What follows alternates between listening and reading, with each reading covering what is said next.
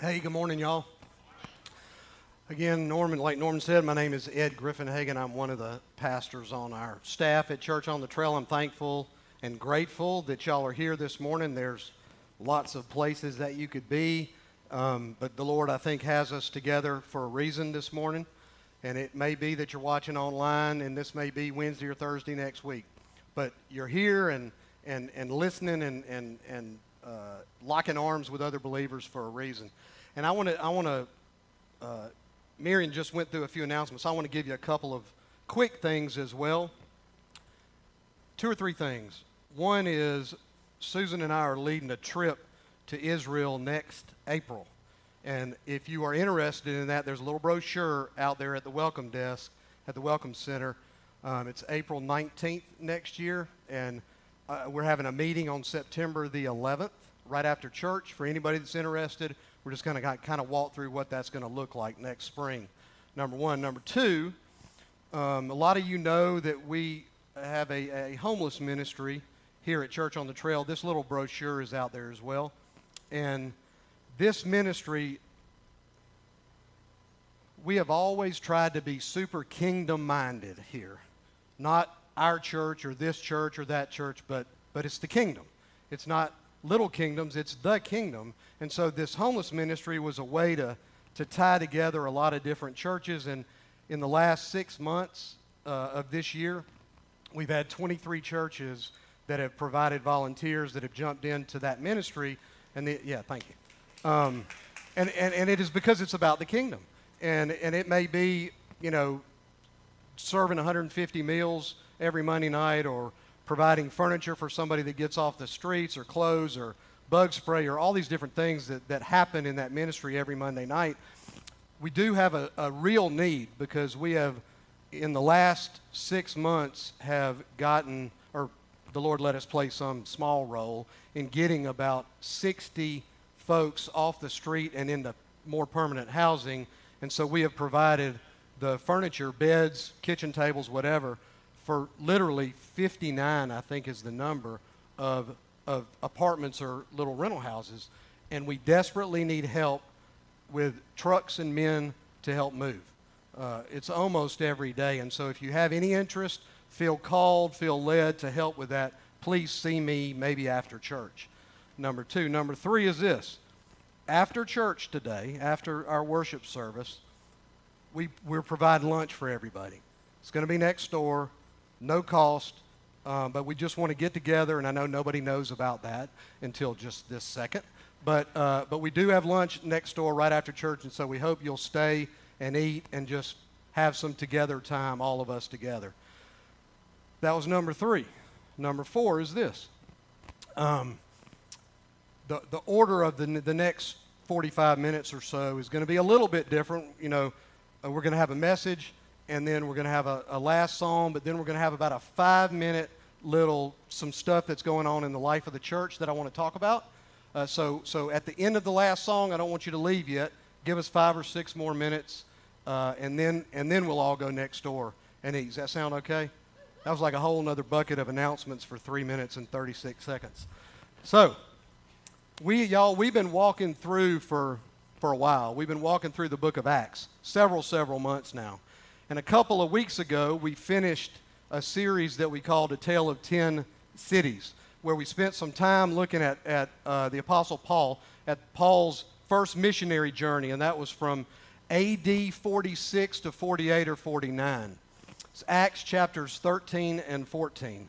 And then that culminated in this letter that was sent from the Jerusalem Council, and Norman talked last week about the Jerusalem Council a little bit.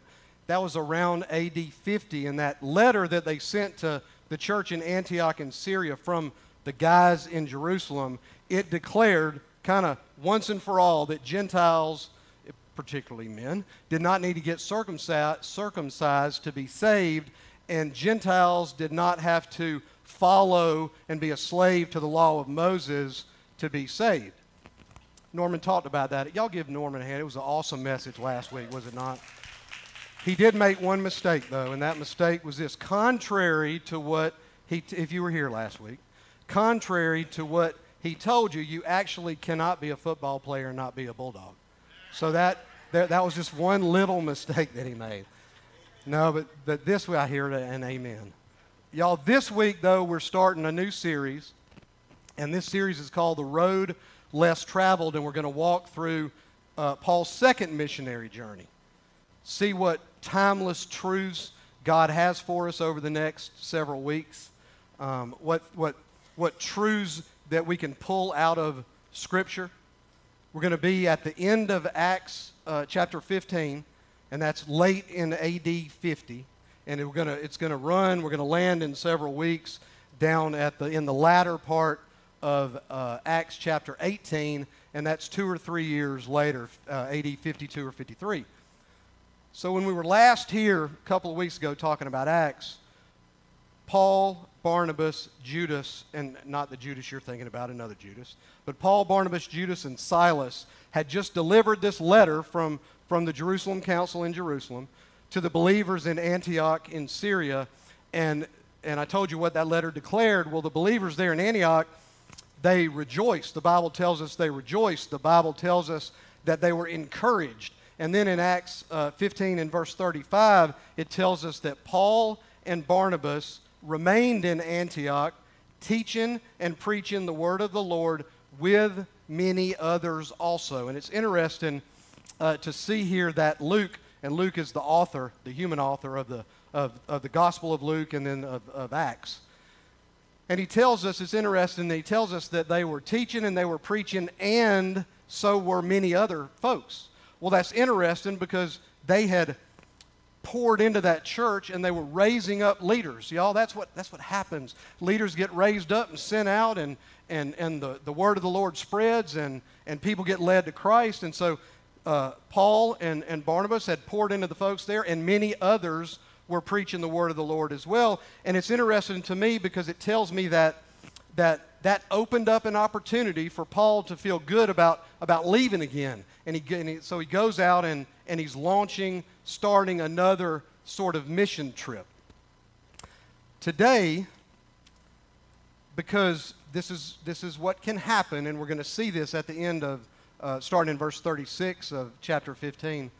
Today we're going to talk about conflict. We're going to talk about disagreements. We're going to talk about disputes.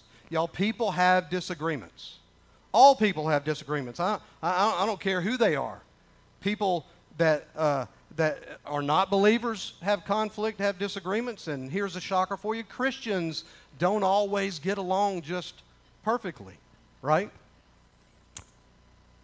During an especially trying and especially sort of difficult season of church planning, Louis Giglio, who's the pastor, how many of y'all heard of Louis Giglio? He's a pastor at Passion City in Atlanta, and he's in this season of life where he's planting churches, and it was tough, and he was filled with the raw emotions that sometimes run alongside of the messiness of ministry. Y'all know ministry can be messy. And so it seems pretty clear for Giglio that there was a betrayal by somebody in his inner circle of leadership. And he furiously starts writing this text message to a very dear friend of his, and what he expected to get back from his buddy was empathy, and maybe even some vindication for his anger. And Giglio writes about this in one of his books. I want to read a quote from one of his books. He had just typed this this text message, sent it out. He said, "I pressed send and I waited. Literally, I just stared at the screen looking for my support to arrive." He said, "I wanted a reply that resounded with a hearty, 'Hey, Louis, I got your back. I knew you were right all along.' I wanted a shoulder to cry on," he says. He said, "I wanted a celebratory high five or a fist bump, and not the emoji kind." He said, I needed actual words in return, and lots of them. And another minute passed, and another minute passed, and another, and I waited, and then when it arrived, he said a one-sentence reply, 9 words that Giglio said would change his life. But as he looked at it, he kind of thought, you got to be kidding. But he leaned in and he focused on these 9 words. And the message said, don't give the enemy a seat at your table. That was the text message he got. Don't give the enemy a seat at your table. And he said, I pushed aside my annoyance and I let the message sink in, and quickly I saw that my friend had nailed it. He goes on, he says, I had allowed my adversary, the devil, to influence the conversation in my mind. You ever let the adversary influence your mind? You know, believers are not immune from that, right? We can be deceived. Giglio went on, he said, my struggle wasn't about fighting with people. People were involved, but the battle I was facing was against principalities and powers of darkness. He said, my heavenly Father wasn't, this is such a truism. He said, my heavenly Father was not making me afraid or paranoid. My shepherd wasn't putting thoughts of despair in my mind. The harmful thoughts were coming from someone else. The enemy had taken a seat at my table, and I was allowing myself to listen to a killer. Y'all, don't listen to a killer. Don't. He said, my place at the table didn't mean that my enemies would be removed from the equation. In fact, the table was set right in the middle of my enemies. That captivated my imagination and held my attention. I didn't need to vindicate myself. I didn't need to clear my name. I didn't need to control this equation or work overtime to improve it. He said, my task was to concentrate on the Good Shepherd. We've sung 2 songs lifting the mighty name of Jesus. Our task is to concentrate on him. And Giglio said, I need to concentrate on the Good Shepherd because the Good Shepherd owns the table. The Good Shepherd doesn't have a seat at the table. The Good Shepherd owns the table. So y'all, conflict, disagreement, it's coming. And so it's not so much about conflict avoidance as it is about handling it appropriately when it happens. Warren Robinson Austin, who was a politician and a diplomat in the late 30s, 40s, and 50s, he served both in the U.S. Senate and in the United Nations as an ambassador for the United States. And during a debate, Austin was asked this in the early 50s. He was asked how he would approach the conflict in the Middle East between the Jews and the Arabs. How are you going to handle this conflict between the Jews and the Arabs?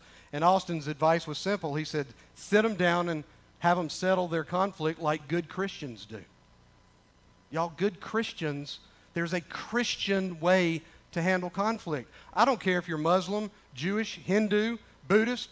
The biblical way to handle conflict is the right way to handle conflict. So look at verse 36. That's where we're going to start this morning. The Bible says, and after some days, Paul said to Barnabas, let us return and visit the brothers in every city where we proclaim the word of the Lord. And he's talking about going back to every city they were at in this first missionary journey.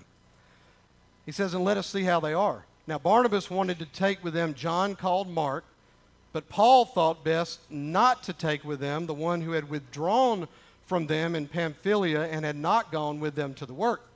And there arose a sharp disagreement, so that they separated from each other. Barnabas took Mark with him and sailed away to Cyprus, but Paul chose Silas and departed, having been commended by the brothers to the grace of the Lord. They were commended, they were commissioned again by the church in Antioch.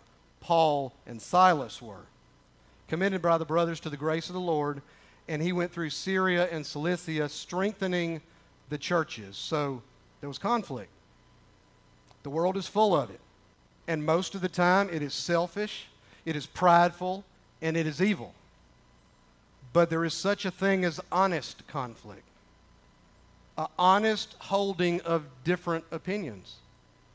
And this short little passage, these 5 verses or so, kicked off Paul's second huge missionary journey. And it is a great study in conflict. We're going to see 3 or 4 things here. The first thing we're going to see is the cause. If you don't have a worship guide, raise your hand. I want to get you one, but we've got a few little fill in the blanks. The first thing we see is the cause of the conflict. Verses 36 through 38. You know, honest conflict springs up from genuine concern, authentic concern, real concern. And the concern is not personal, it's not selfish, it's not self-serving. Honest conflict doesn't exist because somebody is exerting his own authority or trying to get his own way, or resisting change, or or maintaining some tradition for the sake of tradition. Honest conflict is not rooted in jealousy. And you can see this between Paul and Barnabas. Paul was the one who suggested that they go back to the churches that they saw on their first trip, and Barnabas agreed to that. And Barnabas was just as determined to go back as Paul was. They both had genuine concern for the mission. Genuine concern for the mission. They were both determined to visit all the brothers in every city where they had proclaimed the word of the Lord, verse 36 tells us. And their concern was legit. Their concern was real. My point is that each one of them was as concerned as the other one was. And their concern was genuine. And their concern was authentic. And their concern was real. And then honest conflict springs up from a genuine difference, a real difference, a difference that was focused on how to best carry out the Lord's mission. The conflict was focused on how to best carry out the Lord's mission. Y'all, it's critical for us to see that and to understand that. Because the difference was not over the mission. The difference can't be over the mission. Every single believer, me and you, we got to be committed to the Lord's mission. It's one of the reasons why we're so focused on the name of Jesus being proclaimed in the kingdom and not in this church or that. Well, we are focused on it being proclaimed in this church, but not focused on building up this church. The kingdom shouldn't be that way. With the kingdom, we should be working together, locking arms with people across denominations, people that want to be focused on Christ and on the gospel and leading people to the foot of the cross, leading them into a saving relationship with the Lord. And that crosses a ton of different churches.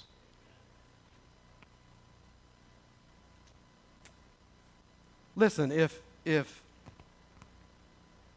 they were not focused on the mission, both of them, then the conflict, if we're not focused on the mission, then the conflict is not an honest conflict.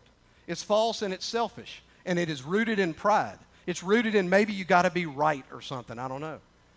The difference was over method. It was just over method. It's really easy to see that in what happens with Paul and Barnabas. Barnabas honestly believed that the best way to accomplish the Lord's mission, the task at hand, was to bring John Mark along. Barnabas never would have insisted on bringing John Mark along unless he knew that John Mark had recommitted his life to the mission. Because if you remember back right before that first journey, John Mark left him. And Barnabas loved Paul dearly. He never, ever would have opposed Paul unless he was convinced that it was the right call to make to bring John Mark along. And the truth is that Paul genuinely had a different opinion than Barnabas did on the whole thing with John Mark. He believed, and he did. He believed that John Mark was a quitter, that John Mark was a deserter, and that John Mark would be a poor example for the young churches who needed to be strengthened. He honestly, that's what he thought. The point that I want you to see really, though, is that this conflict between Paul and Barnabas, it was honest. From the Scripture, both guys were as determined as they could be to carry out God's mission. The only question was how best to do it. Specifically, who was really needed to get the job done most effectively, John Mark or Silas? And y'all, as long as human beings are on the planet, there's going to be disagreements and there's going to be conflict. Always has been, always will be. Now, tragically, it is usually selfish. It's usually prideful, and it's usually self-centered. Me and you as Christ followers, we have got to constantly search our hearts and make sure that our differences with others are pure and that they are completely unselfish. If we stay focused on Christ and on His kingdom, it's a whole lot easier to do that. We got to bathe it in prayer. We got to trust in the leadership of the Holy Spirit. We got to move on believing that God has got it under control. It's got to all be about His will, not our will. We got to be searching for His will. We got to be praying for His will. We got to be trusting in His will. And we got to be lining up our actions with His will, not trying to bend His will to justify our actions. Does that make sense? It's about His will. It's not about Ed's will, right? It's not about anybody's will. It's about the Lord's will. David wrote this, King David, in Psalm 143 and verse 10. He said, "Teach me to do your will." You can almost see him in the Judean wilderness, and he's looking up at the sky, and he's looking at the God that hung the stars and the moon, and I've talked about this before, but there's no ambient light, and there's almost more light in the stars than there is black in the sky, and he's looking at the sky, and the very one who hung all of that, and he's crying out to the Lord, "Teach me to do your will. You are God, I'm not God, and it's unbelievable, Lord, that you even care one iota about me. Teach me to do your will." He said, "You are my God." He says, "Let your spirit lead me, and let me follow your spirit." So first we see that the cause of this conflict between Paul and Barnabas, and then we see the sad result of honest conflict. Because just because the conflict is an honest conflict doesn't mean that there can't be some sad results. Verse 39 says, "And there arose a sharp disagreement." So they separated from each other, and Barnabas and John Mark sailed southwest to Cyprus. I want to show you 3 or 4 results. There may be more for sure, but I want to look at 3. First, Scripture says there's a sharp disagreement, and the idea in that word that is used and translated as sharp disagreement, at least in the ESV, is a differing of opinion up to the point of suffering physical pain, that they're actually suffering pain. And contrary to the image that is usually painted of conflict, this picture seems to say that both men are suffering pain. Both men, not one of them. Both of them are suffering pain. The difference was a sharp difference, and the guys' hearts are hurting. They're cut to the very core. Both were strongly convinced that they were right before the Lord, and because of that, they pled their case, and they argued big time strongly for their respective position. It doesn't mean this sharp disagreement, it doesn't mean that they were ripping each other apart and cussing each other out. The world today tells you if you have a disagreement with somebody that you're supposed to cuss them out, beat them up, and kick them in the head when they're down. And you're supposed to hate them. Y'all, that is not the way Christians handle stuff. We can disagree without hating each other. Can we not? We need to be the ones that display to the world the way to handle a disagreement. Not Washington, because they're going to tell you that you need to hate each other. Each one of them was really strongly thought that they, and believed authentically, that they were making the right call. It's a huge point. It's a huge point. Y'all, we should never be nasty to each other. Never. Never. These two men, they loved and they respected each other. It just kind of looks like the disagreement they had, at least they thought, was irreconcilable. There seemed to be no solution. You ever had a disagreement where there seemed to not be a solution? That's kind of where they were. Second thing that we see, little result here, is that there was a loss of each other. And that little nugget is often forgotten, but it shouldn't be. Because if you remember, they loved each other and they respected each other. When Paul needed help, Barnabas was a spiritual brother. Barnabas stepped up to the plate. Because you remember when Paul goes back to Jerusalem the first time, in Acts 9, after Paul gets saved, the risen Christ appears to him. None of those brothers in Jerusalem believed it. They are like, this Paul? He's the one that's picking up boulders and stoning folks and arresting folks. They didn't believe it. Well, Barnabas is the one that came and said, no, guys, he's okay, he's with me. So Barnabas was like a spiritual brother, maybe even a spiritual father to Paul. Acts chapter 11, we see Barnabas nurturing Paul along in the faith and in his ministry. So Paul owed a bunch to Barnabas. He would never have allowed the conflict to divide them unless he was thoroughly convinced also that he was right. And Barnabas loved Paul so much in very much the same way, and so that was true of him as well. Conflict was an honest conflict, but the results were kind of tragic because two brothers in Christ, two buddies, strong in the Lord, so caring for each other, their ministry was kind of splitting up. Well, that begs the question, which one was wrong, which one was right? Don't ask me. We don't really know for certain because Scripture doesn't really tell us, but it does look like that Paul misjudged John Mark. The rest of, as history rolls out, it looks like he kind of misjudged John Mark. It also looks like the church in Antioch tragically failed by only commissioning, at least the text tells us, commissioning Paul and Silas and not Barnabas and John Mark. See, later on we see in Scripture, we see John Mark serving alongside Peter. We see John Mark serving alongside Paul. So he must have redeemed himself. Paul spoke affectionately in 1 Corinthians chapter 9 about Barnabas, acknowledging Barnabas' great ministry. You know, I got to believe based on their relationship, Paul and Barnabas, before this happened, they really tried to everything to figure it out and work it out. For you and I, when conflict arises, I didn't say if, I said when conflict arises, we got to make every effort possible to suppress pride, to deny self, to keep Jesus in the front of it all, and to amicably work things out. That's the way Christians handle conflict. Make every effort to serve and to live with peace and in peace with our brothers and sisters in Christ.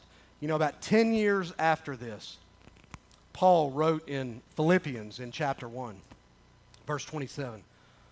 Paul wrote, "Only let your manner of life be worthy of the gospel of Christ." He said, just walk the talk. Just let your witness of every day when you're walking through life, let that be worthy of the gospel that you claim to believe. He's pleading with the folks in Philippi. He says, do that so that whether I come and see you or whether I'm absent, that I'm going to hear that you are standing firm in one spirit, with one mind, striving side by side, striving with your arms locked together for the faith of the gospel. Our arms should be locked together for the sake of Christ, not for the sake of us. One mind, one accord, striving together. He goes on in chapter 2 in verses 3 and 4. He says, do nothing. He said, don't be all selfish. Don't get a big head. Don't wave your arms in the sky so everybody's going to look at you. He says, no. He says, do nothing from selfish ambition or conceit. That doesn't mean do a few things. It means do nothing with a big head. But in humility, count others more significant than yourselves. He says, let each of you look not only to his own interest, but to the interests of others. When you and I, as followers of Christ, when we become aware that we are wrong, now we got to know that we're wrong. We got to own it. We got to acknowledge it. We got to correct it as soon as we possibly can. Just think, John Mark was the author of the second book of the New Testament, the Gospel of Mark. Had he not been redeemed, I don't think the Lord would have had him to pen the Gospel of Mark. Barnabas must have been really an incredible friend. He was a huge helper, encourager. That's what his name means, encourager. He was a huge helper to those who were cast aside, as both Paul and John Mark kind of were. How much of John Mark's ministry, how much of Paul's ministry, how much of the gospel, according to Mark, is tied right back to Barnabas and his faithfulness in making true disciples out of both of those men? What an incredible servant of the Lord that Barnabas really was. So number 2 is, in fact, the sad results of honest conflict in this case was the parting of ways of Paul and Barnabas. It leads me to my third point, and that is this. The good, we looked at the sad result, but let's look at the good result of honest conflict. We may even say the good results of honest conflict. Remember verse 39 said there was a disagreement. Barnabas took John Mark, headed to Cyprus, and Paul and Silas departed, and they went through Syria and Cilicia. They went through strengthening the churches. I'm going to call this the Romans 8:28 effect. Romans 8:28, and we know that for those who love God, all things work together. Is there a period there? Say no. Is it on the screen behind me? Yeah. It's not a period. All things work together for good for those who are called according to his purpose. For those who love God, he stirs it up, puts it in a pot, stirs it up, and all things work together for good for those who love him and are called according to his purpose. It's Romans 8:28 effect. Y'all, God 828ifies stuff. That's a hashtag. You need to write that down. 828ify. That is what God does for those who love him and are called according to his purpose. In this case, one of the good results of this honest conflict is that God overruled it. He trumped it. In his sovereignty, he redeems it. He redeems it. It's like he buys it back. He overrules that conflict between Paul and Barnabas. Both men had honest differences of opinion. Neither one was selfish. Neither one had ulterior or corrupt motives. They both loved God with all their hearts. Both were called according to his purpose. Y'all, just look what God did. Just look what God did, and he still does this kind of stuff. First of all, he redeems things that are busted and broken. It's maybe a marriage that's busted and broken. God redeems it. And a relationship between a father and a son, trust me, God can redeem that. He does. He took a deserter. That's what Paul was sold out, that John Mark was a deserter and a quitter. That deserter was reclaimed and was just set on fire for the Lord. He makes a new disciple and a great minister of the gospel out of Silas. That was birthed here at the end of chapter 15 of Acts. Silas was his name. And then in this big stroke of 828ifying stuff, 2 mission teams were sent out. It's going to be 1 mission team. But God took it and he sent 2 teams out. Barnabas and John Mark, southwest to Cyprus, the island of Cyprus. Paul and Silas, northeast into Syria and Cilicia. And by the way, Paul and Silas head to the native country of Paul, Cilicia. Barnabas and John Mark go to Cyprus, the native country of Barnabas. That stuff doesn't happen randomly. It doesn't. I want you to see a few other things. Paul clearly his heart was hurting.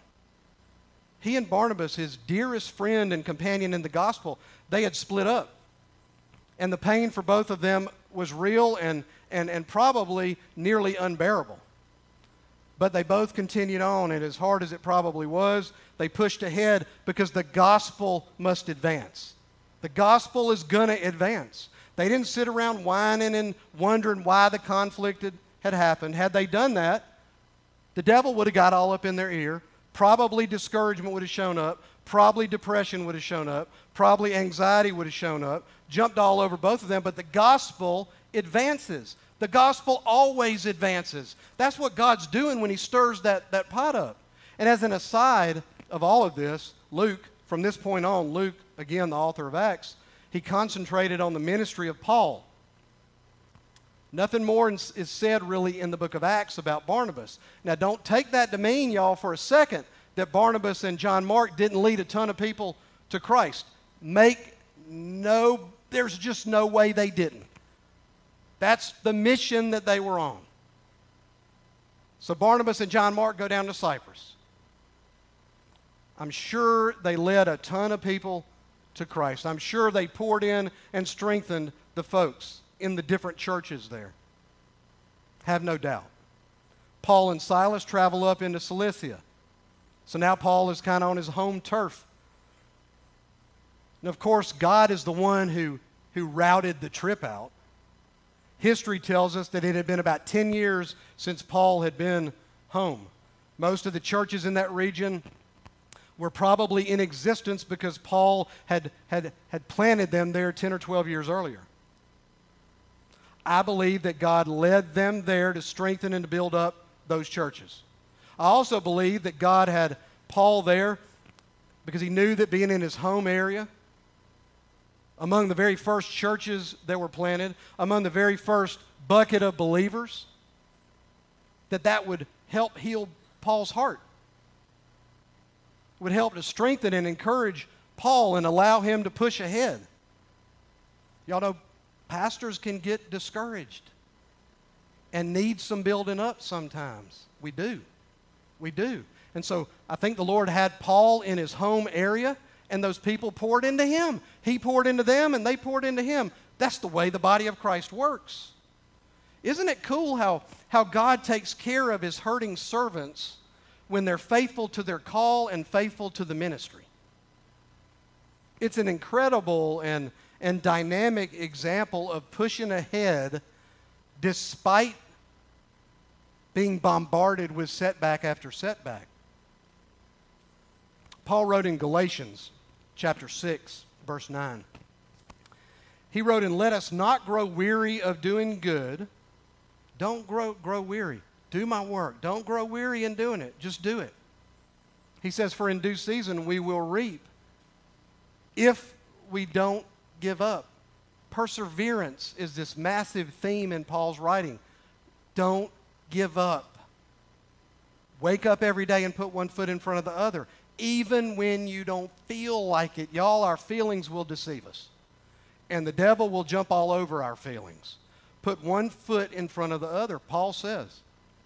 And in 1 Corinthians, at the end of 1 Corinthians in chapter 15, verse 58, he says, "Therefore, my beloved brothers," so that term just means my dearest brothers and sisters in Christ. He tells them, "Be steadfast, immovable, always abounding in the work of the Lord, knowing that in the Lord," if you're abounding in the work of the Lord, if you're constantly doing the work of the Lord, if you're constantly proclaiming the name of Christ, if you're staying focused on Jesus, Jesus, Jesus, he says that in the Lord your labor is not in vain. Never, ever, ever will your labor be in vain. So y'all, here's this final sort of upshot. Conflicts, disagreements, they're going to pop up. They just are. But let's commit to make sure that they're honest, that they're not self-centered, that they're not prideful, that they're not self-seeking. Let's make sure that we have sought the guidance of the Holy Spirit, that we've prayed through it. Make sure that it's not just mindless bickering about dumb stuff. People bicker about dumb stuff. Like, let's not do that. And if there's a conflict, make it honest. Bathe it in prayer. You know, I heard a story about some monks at a remote monastery deep in the woods, and these monks followed this rigid vow of silence. That vow could only be broken one time a year, and that was on Christmas, and only by one monk. And that monk could only speak one sentence. So one time a year, on Christmas, by one monk, and only one sentence. So one Christmas, it was Brother Thomas's turn to speak, and he said, "I love the delightful mashed potatoes that we have here every year with the Christmas pot roast." And then he sat down, and there was silence for 365 days. The next Christmas, Brother Michael got his turn, and he said, "I think the mashed potatoes are lumpy, and I hate them." And once again, silence for 365 days. And the following Christmas, Brother Paul got up and said, "I am so fed up with this constant bickering." So y'all, there's going to be conflict. It just needs to be honest. Conflict doesn't need to be a dirty word. And disagreement doesn't need to equal hate. Let's know that even though the disagreement is honest, there almost always is going to be some sad results. And then there's this two-word phrase. And this two-word phrase for me is just huge. It's huge. Shows up in the Bible 33 times, best that I can count. This two-word phrase, it's just so huge. And the phrase is, but God. But God. Yeah, but God. This, that, but God. Yeah, they say, but God. Did you hear what she said? But God. But God takes what the enemy meant for evil, stirs it up, 828ifying it, and turns it into good. It's what he does. He's been doing that for a long, long time, and he does that. Scripture tells us, there's a caveat there, he does that for those that love him and are called according to his purpose. The promise in Romans 8:28 is not a promise for unbelievers. Don't buy that lie. It's not. It is not. And it doesn't, the Bible doesn't say all things work together for good. No. For those who love him and are called according to his purpose. It's the 828 effect. Paul and Barnabas had a sharp disagreement, but God took their disagreement and he used it for the kingdom. There is no doubt that the gospel advanced faster and further, no doubt, when God took Barnabas and John Mark and sent them southwest to Cyprus, and Paul and Silas and sent them northeast to Syria and Cilicia. God's ways are perfect. His timing is perfect. His direction is perfect. Because he is perfect. We just got to make sure, y'all, that we are conforming our lives to his will, and we got to make sure that we are all kingdom-minded. Jesus-centric, Jesus-focused, and kingdom-minded. And y'all, when I say that we got to be Jesus-focused, you got to know that if you are not a follower, let last night be the last night that you went to bed lost. Let tonight be the first night that you go to bed found. It's super simple. I got to repent, which is just a churchy way to say turn away from the sin and turn towards the Lord. It's a two-turn thing because it's a 90-degree turn away from sin and it's a 90-degree turn towards the Lord. So it's a 180-degree turn. And I got to do that. And then I got to believe that my sins got to get paid for and that it was paid for on that cross 2,000 years ago right outside of Jerusalem. Blood was spilled all over that cross, and that took care of my sin. And he went in that grave dead, and he came out of that grave alive. And that aliveness allows me to live with him for eternity. That's a simple gospel. I'm a sinner in need of rescue. I got to turn away from that sin, believe that he died on that cross, confess that, believe that he walked out of that grave alive. Y'all, the empty tomb changes everything. Changes everything. When you buy into that really happened in history, changes everything. So y'all pray with me. Lord, let today be the day that I turn away from my sin, that I believe that you died on that cross and it took care of my sin, and Lord, that you walked out of the grave alive. And then I cry out, Lord, save me. And he will. He never said no to anybody yet. So Lord, we love you and we thank you. In Jesus' name, amen. Hey, y'all, if you need prayer for anything, we got a prayer station back there in the back. We welcome you to step back there. We welcome you as we're worshiping with this last song. You're invited to the cross. If you need to dump something there, he's got big, broad shoulders, and he can handle whatever you can put there. Again, I want to make sure that y'all stay for 5 or 6 minutes right after this last song.